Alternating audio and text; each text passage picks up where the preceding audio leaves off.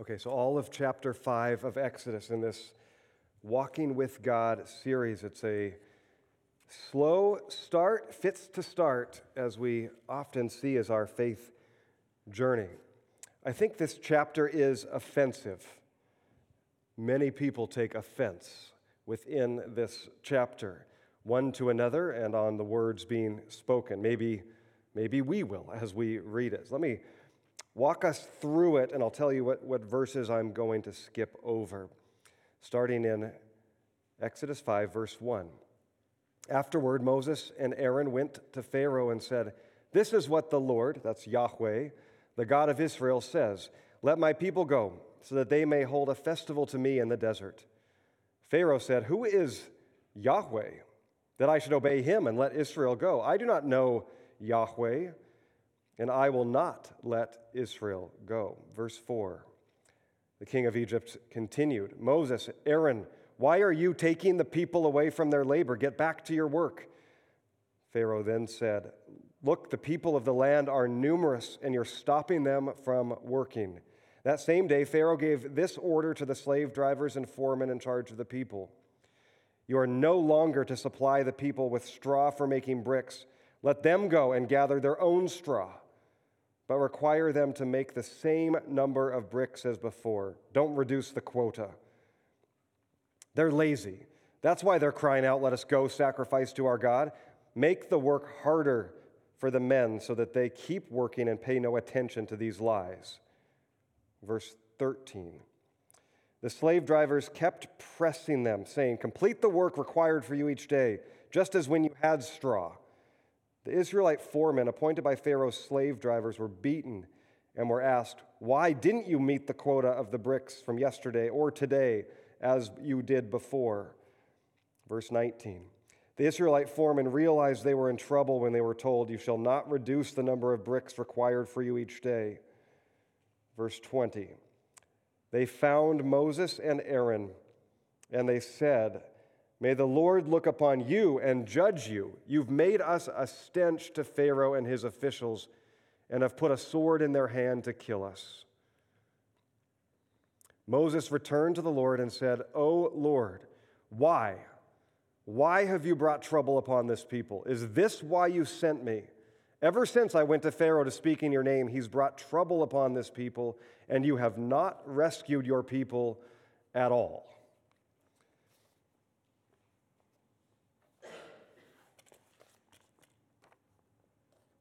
You see the offense of the story of this chapter. At first read, we're likely offended by Pharaoh, this callous, brazen king of Egypt, dismissing Moses, defying God. Who is this God? Not that he hadn't heard of Yahweh. That would have been an unusual thing, to not know the local deity of the peoples living in your midst, but simply dismissive.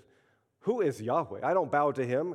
Pharaoh considered himself like their God over these people. The reason that Egypt could flourish or have life was because of him. So he's cruel and he's cunning as well as he is callous. Not a great combination for a leader. You see the cunningness in trying to divide the trust, because what happened previously in chapter 4, the elders and representing Israel actually believed Moses' message, just as God said they would. They believed him that he was sent and that God would be with him and with them and through him would deliver them. They believed the signs that he showed. And somehow Pharaoh probably recognized that there was an uprising coming, a new swell, a new attitude. And so he divides by laying on a heavier burden. And it worked. The people now turn against Moses. So this Pharaoh is cunning, and we take offense at him as an adversary of God and his people. On second read, if we were to reflect or read it again, we might be offended by God himself. Moses is wrestling with God, as we hear in that final prayer of the chapter. Had not God said he would be with them? He had heard the cries of his people. He had seen their distress. And this is why he is sending Moses. This is why he is coming with an outstretched mighty hand to deliver them. And they're believing it. Moses is now stepping out in faith to do the thing that he didn't want to do in the first place. Why now a harder burden? The way the story reads, it leads us as the readers to, if we are going to believe in this God Yahweh, that he has the power and the ability to swiftly deliver. He's not inept. He doesn't need people to come and do his work for him. Why is he waiting? Why not the quick deliverance as he had promised? Why is the burden and the abuse and oppression upon his people only increasing and extending? Remember, in the timeline, it's been 80 years. Moses is 80 years old at this point. 80 or more years of oppression under at least 2 different pharaohs. And they had been crying out to their God for these decades with no relief. And Moses reflects that in his prayer. Lord, why? How long? This prayer we often see throughout the pages of Scriptures. Where are you now, God? Did you not promise? Did you not send? Did you not call me? You have not rescued your people at all. You have not been faithful to your word or your promise. With that read, we too might be offended by God. And maybe fairly, anger, offense, as we can resonate with some of those same prayers in our own life and our own faith journey. But perhaps upon third read or further reflection, we see that the primary offense is with Israel because they reflect us. They represent us. This story is like a mirror into our own faith journey. We see their wavering, their doubting, their lack of faith, often their impulsiveness rather than resoluteness. And this becomes a fairly continuous theme throughout this story and the pages of Scripture. At times, God's people believing wholeheartedly, making declarations of their own faithfulness. Yes, we will be faithful. We will do it. We believe you, God. And seemingly in the next moment of hardship or trial or oppression, they crumble in their faith. They doubt. They turn. They accuse. They curse the leaders placed over them. As we see ourselves in our own faith journey, as this story becomes like a mirror to us, may we be humbled, also convicted, and I believe led to encouragement by who our God is. That's how we journey through this story and as a metaphor, this bumpy road of faith that we know all too well. For how often have we cried out that same prayer? God, where are you now? If we endure this story, if we endure in our faith, we will be in ever-increasing awe of our God, who consistently is faithful, loves and pursues his people, will be with them, will deliver, will rescue, will triumph. That's the broad meta-narrative. That's the story arc of this story in Exodus specifically and all of Scripture, which is meant to reflect God's history, though not a history book, but reflecting who he is throughout history. This is the meta-narrative arc. In our moments, in our days, in our circumstances, we then wrestle in our faith, don't we? In that place of, God, where are you now? This doesn't feel like your presence, your deliverance, your answer to your promises, especially if, and I'm going to step out on a limb and be assuming that many of you have sensed a certain call of God. Maybe you wouldn't use those words, maybe you would. To change course or direction in life at some point in a sacrificial way because you sensed the Lord was leading you. You might use other metaphors like a door opened. Scripture uses that metaphor too. Paul does. A door opened unto us. Maybe a door, you sensed a door open that you weren't even looking for, and by stepping through it in faith, the whole trajectory of your life changed. And at moments you were excited and hopeful that this is the Lord. This is exactly what He has for me, this journey, this path. And then it got hard. Sometimes immediately so. We're wrestling, praying, asking God for a leadership or a change or a direction, and we sense it, and we step out in faith, and it seems like in the next moments of our life, it gets heavier, harder, more difficult. If anyone can resonate with that, you are in good biblical company. If we know our scriptures, it's essentially what seems to always happen, at least in the stories of those that are striving to pursue God and be with Him. And often then we say, well, that must have been wrong. I must have misheard. That must not be the Lord, because this is difficult.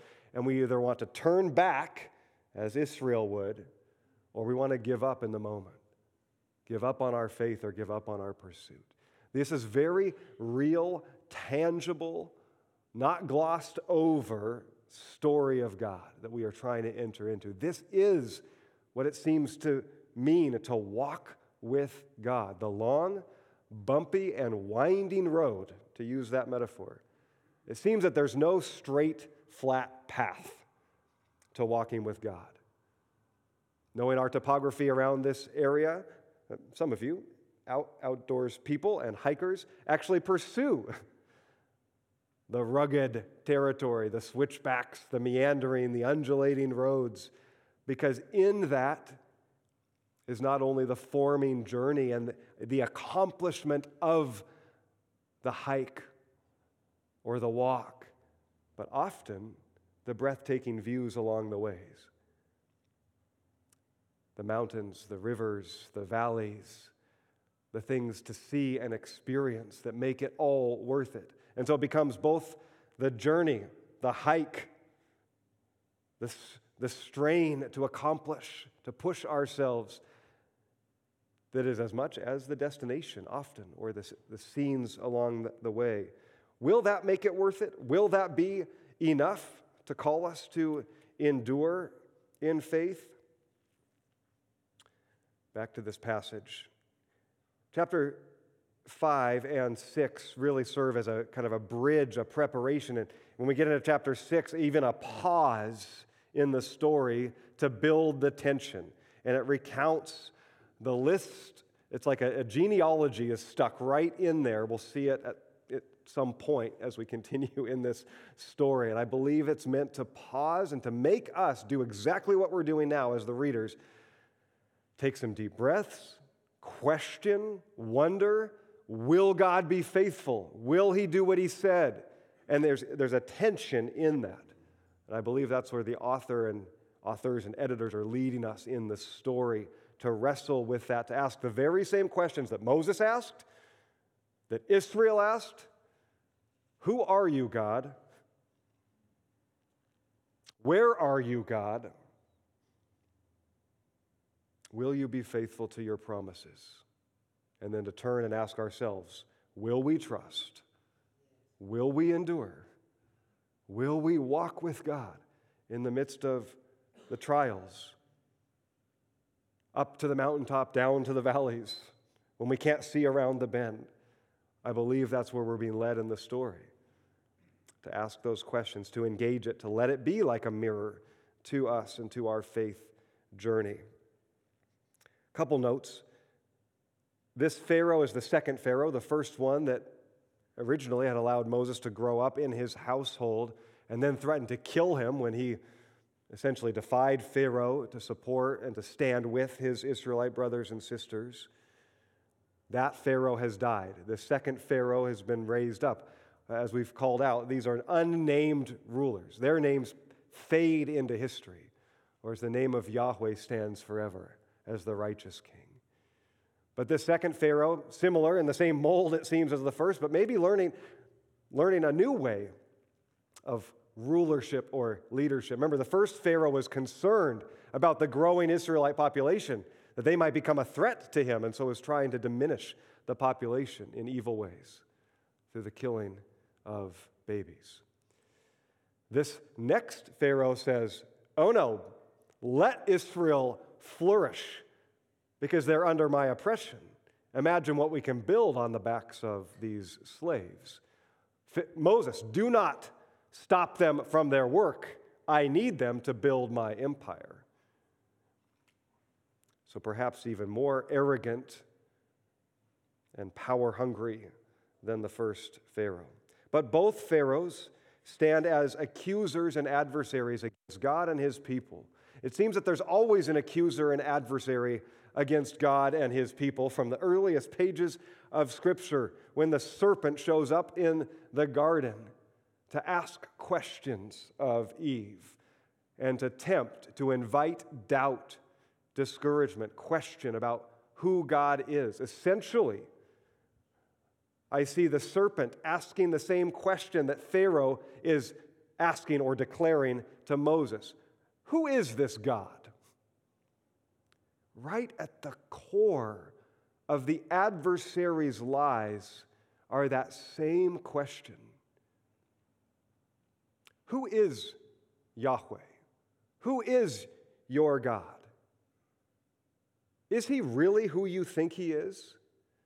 Is he really good? Does he really care about you? If he did, would your life look like this? These are the same questions that we have probably all felt because we have an adversary against God and against his people faithfully trying to follow him. Do you really know him? Because if you did, would he not be blessing you in a different way? He's allowing this to happen. Or worse, sending it into your life. Now, of course, I'm expanding onto those questions, but the heart of the adversary is the same, and Pharaoh represents that heart. Who is this God? I do not bow to him. I do not respect him or honor him. He means nothing to me. It invites God's people to ask those same questions, to doubt and to distrust. Moses actually seems to hold on to faith here. Good job, Moses. You got one in your column. Well, the Israelite foreman put in place and representing Israel immediately doubt, question, grumble, crumble in their faith at God's deliverance as the weight of the burden comes upon them in their day-to-day life. They succumb to the adversary, to that accusing voice. Moses wrestles with God. He doesn't dismiss it. He comes honestly. Verse 22, "O Lord, why? You have brought this trouble." That's pretty bold. "On your people. Is this why you sent me? Ever since you sent me, it's gotten harder for your people. You have not rescued them at all."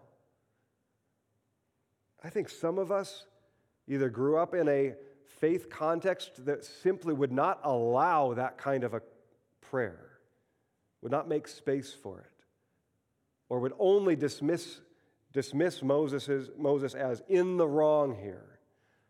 But we read this story, Moses boldly confronts his God when he wrestles with his promises, and God engages him in that wrestling match. That's what we are invited to. Rightly, we would be humble of heart, and in the next moment after wrestling in prayer in that way, God, why? Where? How long? What about your promises? Did you not call me here?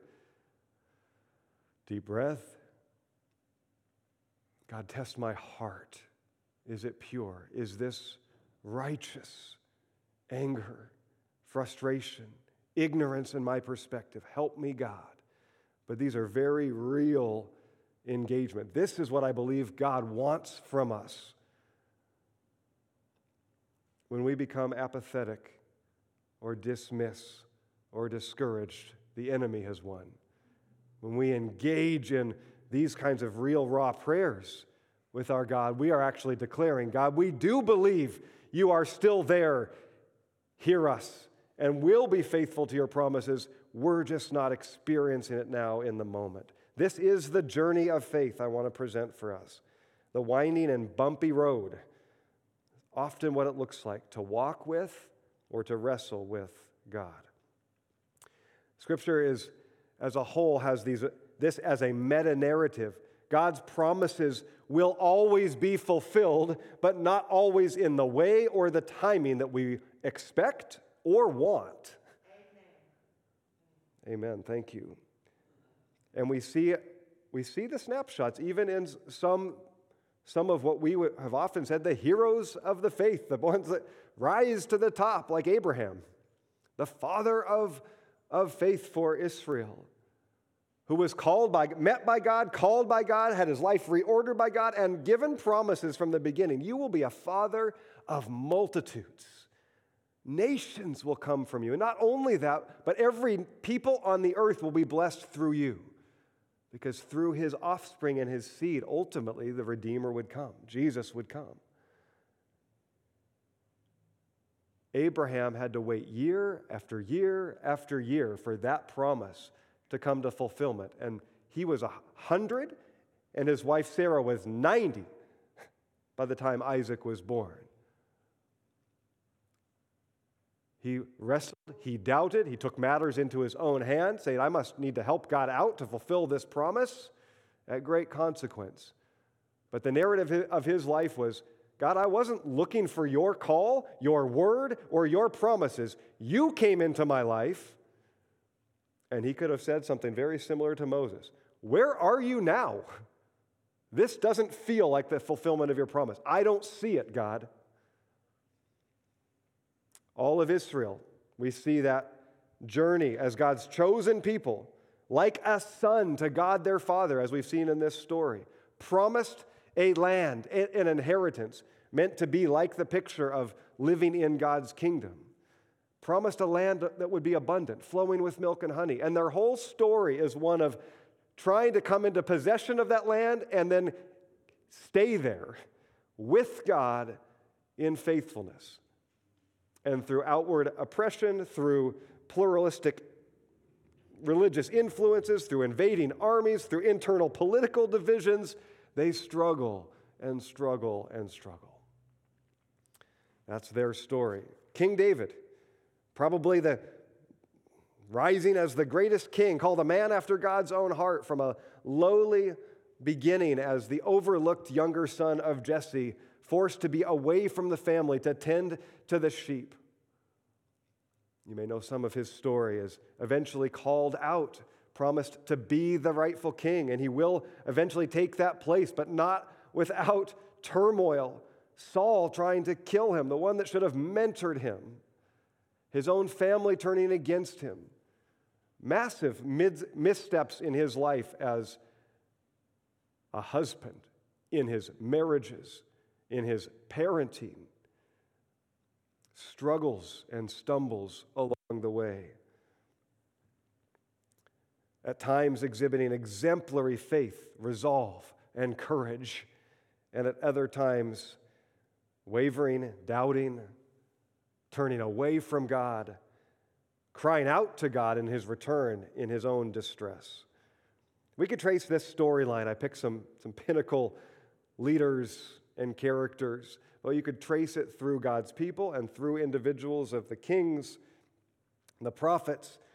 A third of the psalms themselves are lament psalms, crying out essentially, "How long, O Lord, where are you now, God?"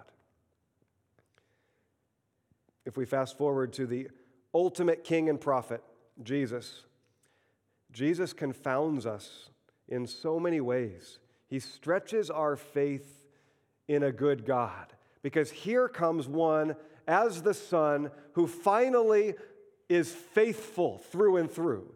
does not waver, comes to do God's will only, and completes it. And yet he is resisted, rejected, persecuted, abandoned, and ultimately killed upon the cross. While we know the end of the story and rejoice, without glossing over these stories in Scripture and the story of our Lord Jesus, will we not wrestle with what it means to faithfully follow? Why then would anyone follow this God? Love him, trust him through trial, through difficulty in life. Maybe you've prayed those prayers. Maybe you've asked those questions. Remember, Jesus can be bold enough to say to his disciples in John 15:20, "No servant is greater than his master. If they persecuted me, they will persecute you." So follow me, he calls us. And this will be true for many of the apostles and first followers of Jesus who were persecuted and imprisoned. Paul often recounted his inner turmoil in faithfulness to his call from a prison cell in Rome. This is from Philippians chapter 1, verse 21, where he declares famously, "For to me to live is Christ, but to die is gain." And you hear that pain as he's awaiting his own execution by Nero at this point. If I am to go on living, essentially, if God rescues me from this place, that will be fruitful labor. I believe it.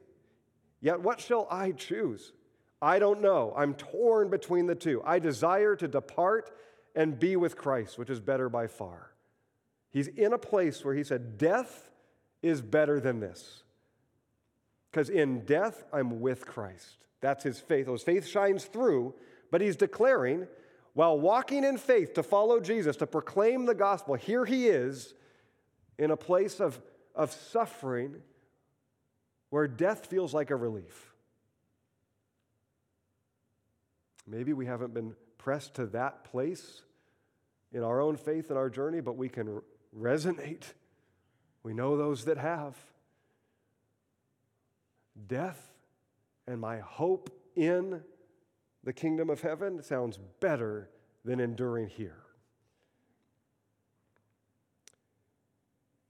No, not all disciples of Jesus will experience the same kind of persecution or be asked to walk that, but certainly we can all wrestle with and resonate with our faith being shaken and tested and wondering, God, where are you?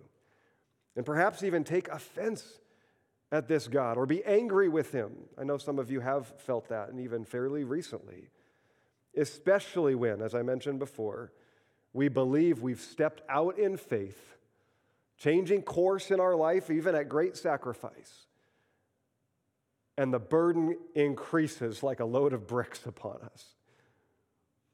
And if you're in that place now, you're not alone. Probably those nearest to you have already walked that journey or have been in that place and are enduring.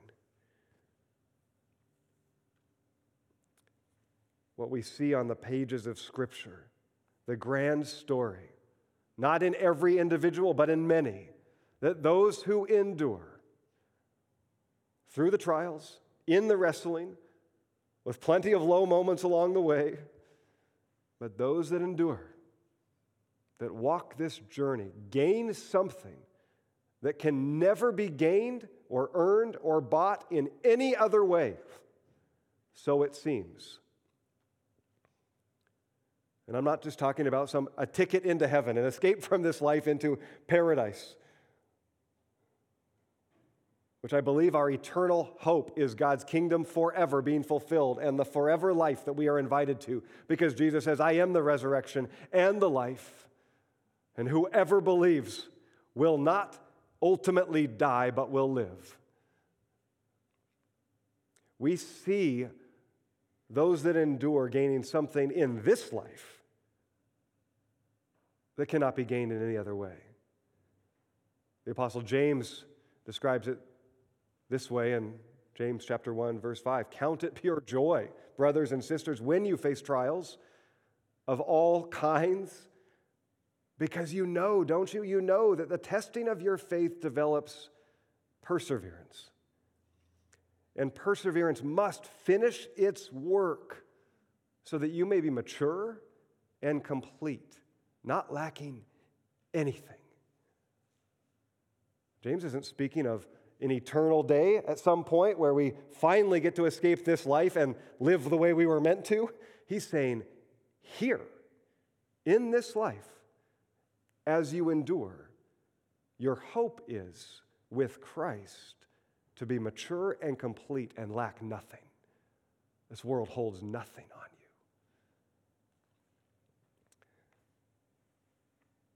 Just as a diamond cannot be formed without incredible pressure and time, it seems that a beautiful, glorious, strong, and rich spiritual life cannot be formed without traveling this long, winding, and bumpy road of faith. We wrestle often, God, is it you leading me on this path, or is this simply the shape of the paths of this earth, and you are walking with me? The Apostle Paul and his traveling company of disciples and apostles had this perspective. 2 Corinthians chapter 4, verse 8. Do you resonate with these words? We are hard-pressed on every side. It's our reality. But we're not crushed.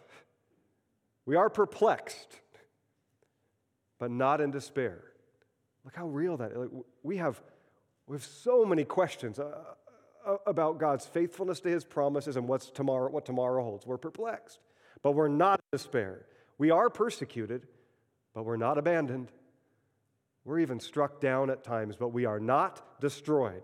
We always carry around in our body the death of Jesus, so that the life of Jesus may also be revealed through us. 2 Corinthians 4:16. Therefore, we do not lose heart.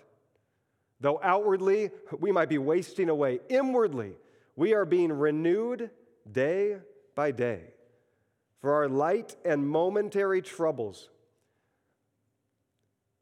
In chapter 12 of 2 Corinthians, he lists, is it 10 or 12? Double check me, 10 or 12. He lists his journey of abuse and suffering and persecution. And he calls them here our light and momentary troubles. May not quite be at that place of maturity yet, are we? For our light and momentary troubles are achieving for us an eternal glory that outweighs them all. We fix our eyes not on what is seen, but on what is unseen. For what is seen is temporary, what is unseen is eternal. And again, I don't believe Paul is only speaking of after death when we get to heaven. I think he has an eternal perspective in mind, certainly. But I believe he's saying, right now, through this, as we endure, inwardly, we are being renewed day by day. There's an eternal weight of glory that is being born and birthed and growing in us. It seems to be the only way. And that is better by far, according to Paul, than any other path or journey this life entices us to. And he invites us to walk it. He says it maybe more succinctly in Galatians 6, verse 9. Let us not become weary in doing good, for at the proper time we'll reap a harvest if we do not give up. In that context of Galatians, you know, maybe, in that extended context, he speaks of the fruit of the Spirit. Paul, I think, has both in mind. When we say reap a harvest, it is our eternal home and help when the suffering will end, when the pain and trial will end, when the tears will be wiped. That is his mindset, as it was for the Apostle John and for those that were trying to faithfully follow Jesus. But he also had a here now, because Jesus said, I've come to give you life and life abundantly, to the full. That's my heart for you. It always is. It will never change. And Paul is holding on to the harvest of the fruit of the Spirit. If we will not grow weary in doing what God has called us to do, we will reap the harvest in his time, the fruit of love, joy, peace, patience, kindness, goodness, gentleness, faithfulness, and self-control. When we look into our lives and our world, and those first three fruits on the list, love, joy, peace, do we not need a harvest of those? God, grow those. Is there anything more needed or more valuable in our world today than the fruit of the Spirit? Now, these are the promises of Paul, the invitation to us today, to all of God's people. And it may still not seem worth it. I don't know, God. I think I'm okay. Of course, I would want more love and joy and peace, but I think I'm okay if getting that takes that path that I see my brother walking or my sister walking, or that I've started to experience by trying to step out in faith. I think I'm okay. Let's go back. That becomes the story of Israel. Yes, Lord, yes, we will. Let's go. Deliver us, free us, triumph. We believe, we believe, we believe. Oh my God, no. Not this. Where are you now, God? As things get hard, as they're in the desert without food, as they're being stretched in every way. This is the journey. Do you feel like Moses? Do you feel like Israel? We're not alone. A few decades after Jesus rose from the dead, and we'll head toward the end here, the Apostle Peter and the apostles were being asked, and it's not replete on the pages of Scripture, but Peter's answer in 2 Peter 3:8 answers the question that they were being asked again and again and again. How long until Jesus comes back? Oh, he didn't tell us the exact date, but here's the kinds of things he promised. He said this generation would not pass away, and he said that he was coming soon, and he would deliver us and make all things right. It's why we've sold everything. It's why we're sharing everything, because this life is short. Hey, so it's been another year, Peter. It's now been decades. How long? We're starting to doubt. We're starting to wonder. Did we really see what we thought we saw or hear what we thought we heard from your testimony? How long, Peter? How long, O Lord? Until you come and establish your kingdom. Here we are 2,000 years later. What was Peter's answer? 2 Peter 3:8. Do not ignore this one fact, beloved. With the Lord, a day is like 1,000 years, and 1,000 years are like one day. The Lord is not slow about his promise, as some think of slowness, but is patient with you, not wanting any to perish, but all to come to repentance. What Peter was saying was, this is longer than we thought, and it's been harder than we thought, and soon his own martyrdom would occur. He would give his life. But there's a reason. God is at work. He is present. He is good. He has reasons that we may not truly see, but he is intentional. Will we cling resolutely to the promises of God and in Christ, even when our present experience isn't what we expected or wanted or is heavier? Or will we turn and curse him or curse the leaders who promised us better?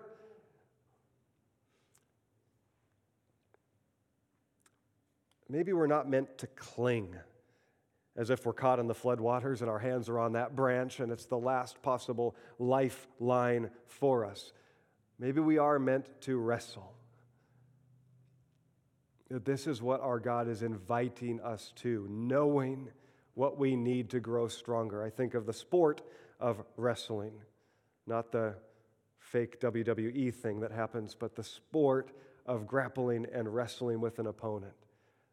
And that picture is powerful as we engage our God.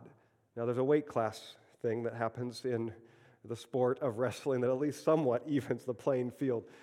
As a child, maybe you came to a point, if you had a good dad who would actually get on the floor with you and wrestle with you, you came to a point of actually believing that you had beaten your dad or could beat him, and your dad was simply engaging you.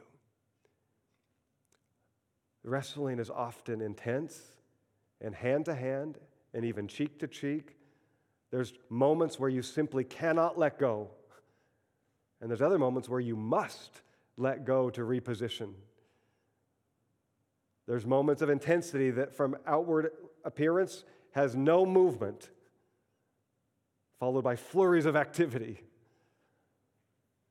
Maybe that picture is what we're invited to in our faith journey, a wrestling with God. As Moses puts it on display, before him, Jacob, the picture, actually wrestled with God himself, according to the story, his name was changed to Israel, which means strives with God, kind of an apt name for God's people throughout the pages of Scripture, and maybe us too. Will we strive with God for his blessing, for his closeness? We also know the end of that story. Jacob walked with a limp forevermore, as a reminder of who he was striving with. Maybe God marks us with limps for a reason, to keep us humble.